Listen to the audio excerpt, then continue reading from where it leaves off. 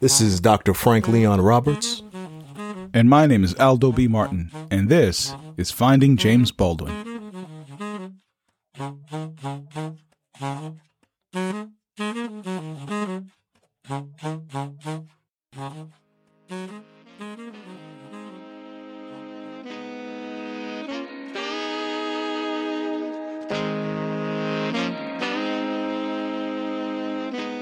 The year is 1941. While fighting went across the world, life went on in the United States. M&Ms were invented in 1941 as a means for soldiers to enjoy chocolate without it melting. The candy was sold exclusively to the military at first, but eventually it made its way to public consumption. The breakfast cereal Cheerios was introduced. Life expectancy for the American man was 63 years of age. The average life expectancy for the average American woman was 66 years of age. The top 5 names for girls were Mary, Barbara, Patricia, Carol, and Linda, while the top 5 names for boys were Robert, John, William, Richard, and James. It is within this cultural backdrop that James Baldwin gives us another story in The Magpie, entitled Mississippi Legend.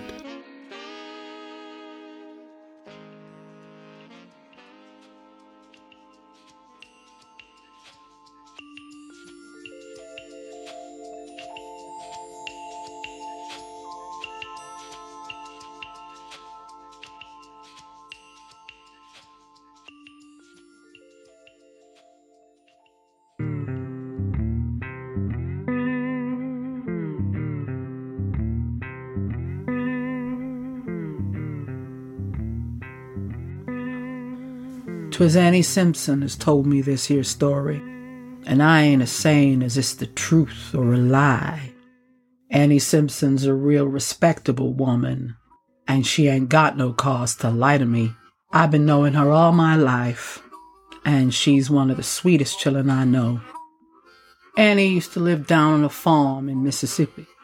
'Twa'n't her farm, but she used to work it on a sharecropping basis. You know, that means she was working for somebody else and giving them half of the crops at the end of the year.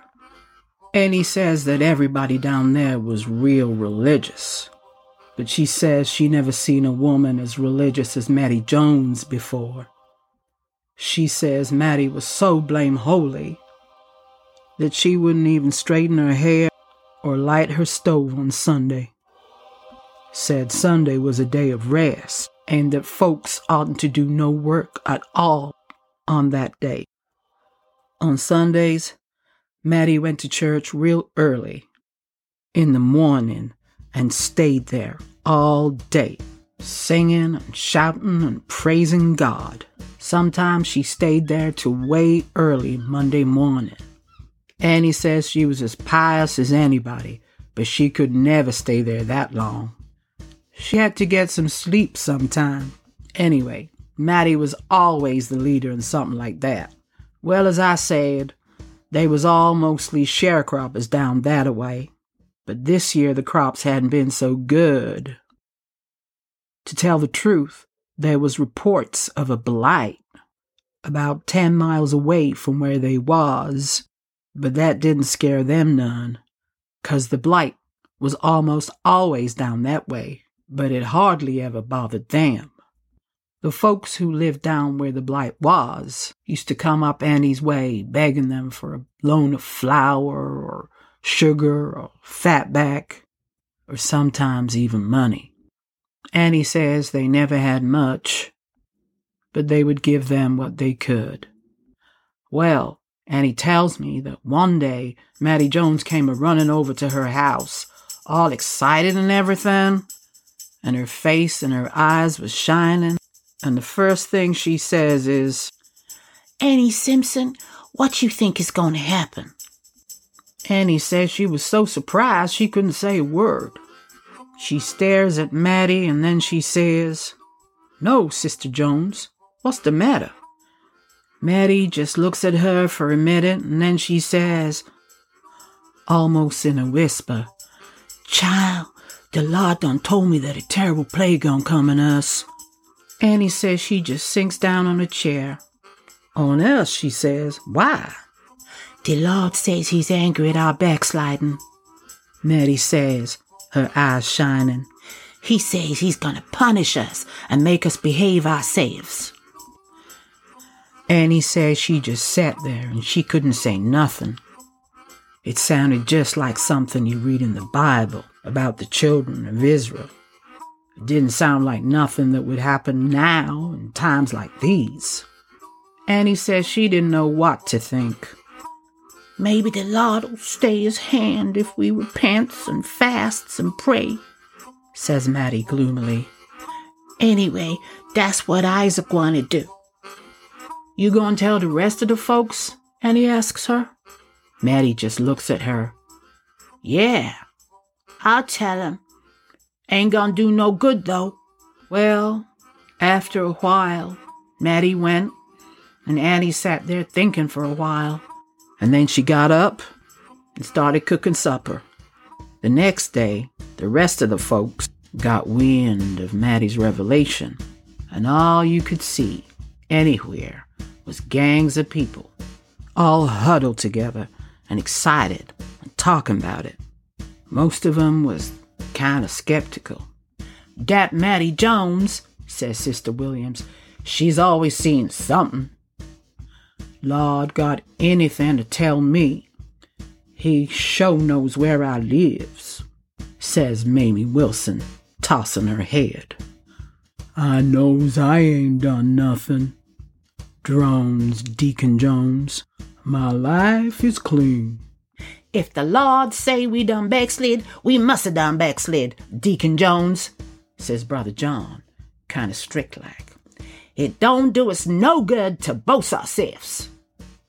"I got something to boast about," says Deacon Jones. "More'n I can say for some people." "What you talking about?" says Brother John, getting mad. "You knows what I's talking about," says Deacon Jones. "What was you doing in the fields with Martha Lee the other night?" "Now looky here," says Johnny, flashing fire. "You keep that girl's name out your mouth." "You keep her out the fields," says Deacon Jones under his breath. "Now, brothers, be nice," says Mamie. "We ain't gonna fight. We wants to find out if what Maddie Jones says is true." "I's the deacon," says Deacon Jones. "Look like if the Lord had something to tell the church, he'd tell me." "Don't forget we got a pastor," says Sister Mary. "You ain't everything, Deacon Jones." "I knows that, daughter," says Deacon Jones, kind of hurt like. "But the Lord might show me something too. I's next to the pastor." "Seems mighty funny to me that the Lord would show Maddie something he didn't show the pastor," says Sister Williams. "It sure do," says Brother John. "Here comes the pastor now," says Sister Lizzie. And sure enough, down the road, they saw the pastor coming. And then from her house, they saw Maddie coming too. "Jesus," whispers Brother John. Maddie reached them first. Her coming made them quiet and fidgety. "Praise the Lord," she says. "Praise the Lord," they says, not looking at her. The pastor was coming closer. Sister Lizzie coughs and says, "Sister Jones, what's this we hears about some plague the Lord done showed you?" Maddie looked tired and kind of washed out. Her voice was hoarse. "The Lord done showed me," she says, "that y'all ain't living right." They didn't say nothing, but Annie says you could see they didn't like that a bit. "He says y'all done backslid," Maddie says. "He says that if y'all don't repent, he gonna smite the crops with a plague." The pastor joined them. When Maddie saw him, she got quiet and her eyes got big. "Praise the Lord, chillin'," says the pastor. "What's the matter here?"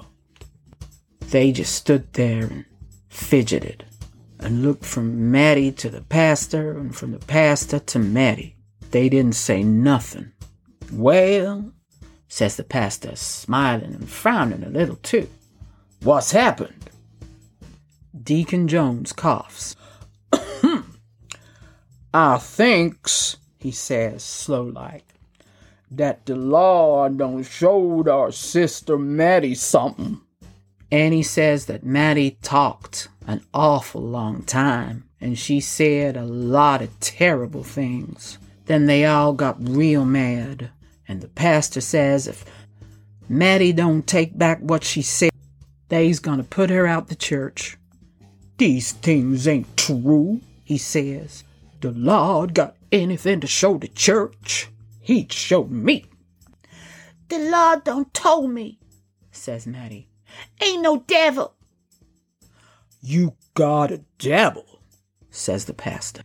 "If you don't take back what you done said, we's gonna put you out the church." "The Lord done told me," she says doggedly, "that y'all ain't living right." "That's a lie," says the pastor. Maddie just stood there and licked her lips and didn't say nothing. Tears started rolling down her cheeks. They just stood there looking at her and saying nothing. After a minute, Maddie turns and, crying quiet-like, walks across the fields back to her house. About a week later, the blight came. Every crop in the region was ruined. Folks went out to the fields, and the fields stank, and the plants fell apart in their hands. Folks looked at each other, afeared and puzzled, and nobody says nothing. There wasn't nothing they could say. But Annie says that Maddie's piece of ground seemed to be almost shining, and her crops wasn't touched. And Maddie, head and arms raised to heaven, walked through the fields, crying and praising the only God she knew. 'Twas Annie Simpson as told me this here story, and I ain't a-saying as it's the truth or a lie, but Annie's a real respectable woman, and she ain't got no cause to lie to me.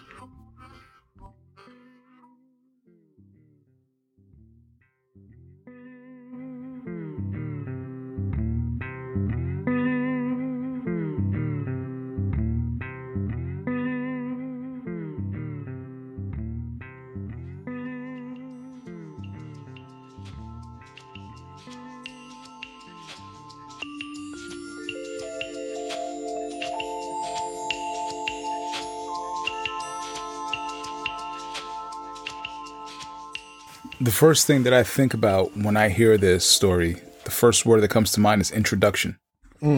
Here's what I mean.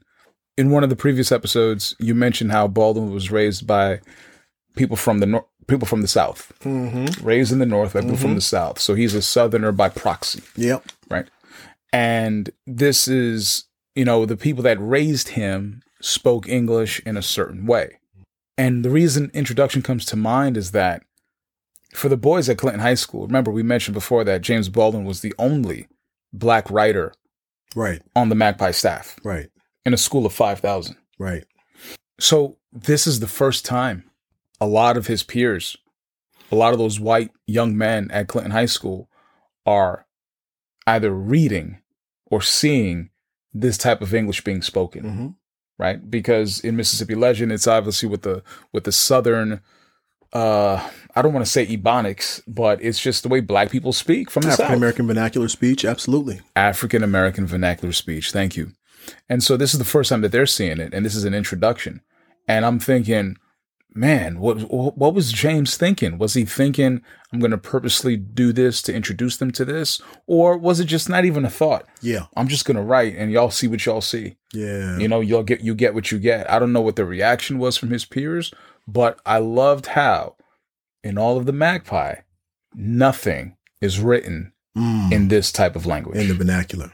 Nothing. I love that point, Brother Aldo, because it also speaks to how this young Baldwin, again, as a teenager in 1941, is inserting himself into what at that moment is an intense debate within the African American literary community. So we have to, even at that moment. At that very moment. And in fact, it is most intensely a debate at that very moment, meaning in 1940, you have to think about the Black writers who were on the national scene. So we have Richard Wright, we have Ann Petrie, but in the moment right before that, really the Harlem Renaissance moment, writers like Langston Hughes and Zora Neale Hurston were among the first to really lean into Black vernacular speech. It was a huge taboo for Black writers to write in this vernacular, right? To have their literary work sound like and look like the actual speech and sound patterns of everyday Black folk. Yeah. And so at that moment, there's this huge debate happening in African American literary history about whether Black writers should do this, whether it's okay to write in the vernacular. So you had, again, writers like Hughes and Zora Neale Hurston saying, absolutely, let's do it. But then you had other writers who were not about that life at all. You know what I mean? Countee Cullen being one of them. Countee Cullen, you know, very famously later said that his quote unquote problem with young Baldwin's writings is that they sounded too Hughesian, to Langston Hughes. Again, Langston Hughes writing in the vernacular. So it's amazing to see this young boy writing or read this young boy writing in this vernacular. Now in our 2023 lens, we might assume, oh, this is what all Black writers were doing. But in fact, it's not. It was actually a renegade move for Baldwin, particularly at a place like DeWitt Clinton, to be writing in this vernacular. And I can only imagine what kind of pushback he may have been receiving from his teachers. So that's the first thing.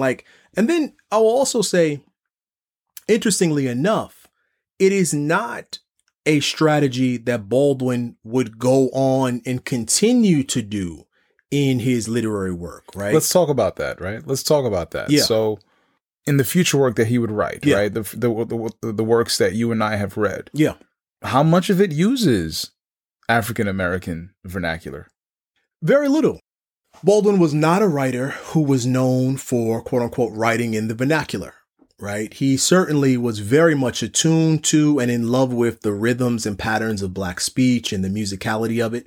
But he certainly was not doing what Zora Neale Hurston had been doing in the 1920s, or even what Alice Walker would do in later years with a novel like The Color Purple. He was a writer that was very much writing in the King's speech, the King's vernacular. The King's English. The King's English. There you go. That's what I'm trying to say. And so it's interesting to see how in this early moment in his career, what we might call pre-career, he's working through it. He's trying to see, what does it mean to write in this speech? And so that is interesting. I also would say one of the first things that comes to mind to me is that this short story we can think about as sort of footsteps toward the Amen Corner. So the Amen Corner is Baldwin's first play, written in 1955. The second play he wrote, the second piece of literature he wrote, period, fictional work, after Go Tell It on the Mountain, which is 1952. Actually, am I getting things wrong here? I'm getting things wrong because you had Go Tell It on the Mountain, then you had Giovanni's Room. But the Amen Corner, which is 55, I do have it right here because Giovanni's Room doesn't come out to 56, if I'm not mistaken. The point here is this. The Amen Corner is an extension in many ways of Go Tell It on the Mountain. And it is also a work about a Black religious community. But at the center of that play is a figure, Sister Margaret Alexander, who is this Black woman who It's a fire and brimstone preacher, which also, just a quick side, was totally revolutionary. You know, we had so many at that point in African American literature. We had many depictions of black male preacher figures, but we had very few depictions of black women preachers in the African American literary canon in 1955. Baldwin's The Amen Corner really was one of the first to do that work. Point I'm making is that it is about a black woman who is shunned by her community and eventually pushed out of the church. What we see here is a story about a religious black woman who is essentially pushed out of her community and shunned out of her community. So we see the foreshadowing 10 years earlier of many of the literary themes that we will also later see again in Baldwin's first play, 1955, The Amen Corner. So that's what I think of when I think of this piece. Great insight, man. Great insight. And again, the religiosity of it. Absolutely. Right? The religious theme just plays such a huge role. When I think of this story, I think about the story of Noah's Ark. Right? I think about the story of Noah's Ark for those who may not be familiar. Basically, the story of Noah's Ark is a man who got a vision from God, a message from God, and he warned the people that a flood was coming. And nobody believed him. And he was spared, right? So what happens in this story? Here's Maddie telling everybody something's coming, and nobody's listening to her. And then at the end, what happens? Everyone gets the blight, the wrath. The wrath is put upon everybody else, except for her. And we also, one of the themes we see with these Magpie writings is an interest in telling the story of black women, which is important, right? Very often, I think one of the rightful critiques about Baldwin is that he was often very masculinist in his literary representation, very deeply concerned with the workings of men, and many of his novels center men. But he also, in works like The Amen Corner, in the unpublished play, The Welcome Table, which was his final unpublished play, which centered on a woman. He was also interested in centering black women and thinking about particularly black women in religious communities. And so we see that here in Mississippi Legend, which I think is extraordinary. It is extraordinary. I love it, man. I love it. I love your analysis on this. I think this is a wonderful story. Shout out to Elena and Tina on this. Well, what I love about those performances is that it really does speak to, we talked about African American vernacular speech, the musicality of black speech that Baldwin tries to approximate, and that in masterful rendering here, the audience gets to literally hear how this particular mode of writing is in many ways meant to be performed. Right. It lends itself to a kind of theatrical staging so that you can not just read the work, but hear the work and feel it. And feel it. And I think we do feel Mississippi Legend.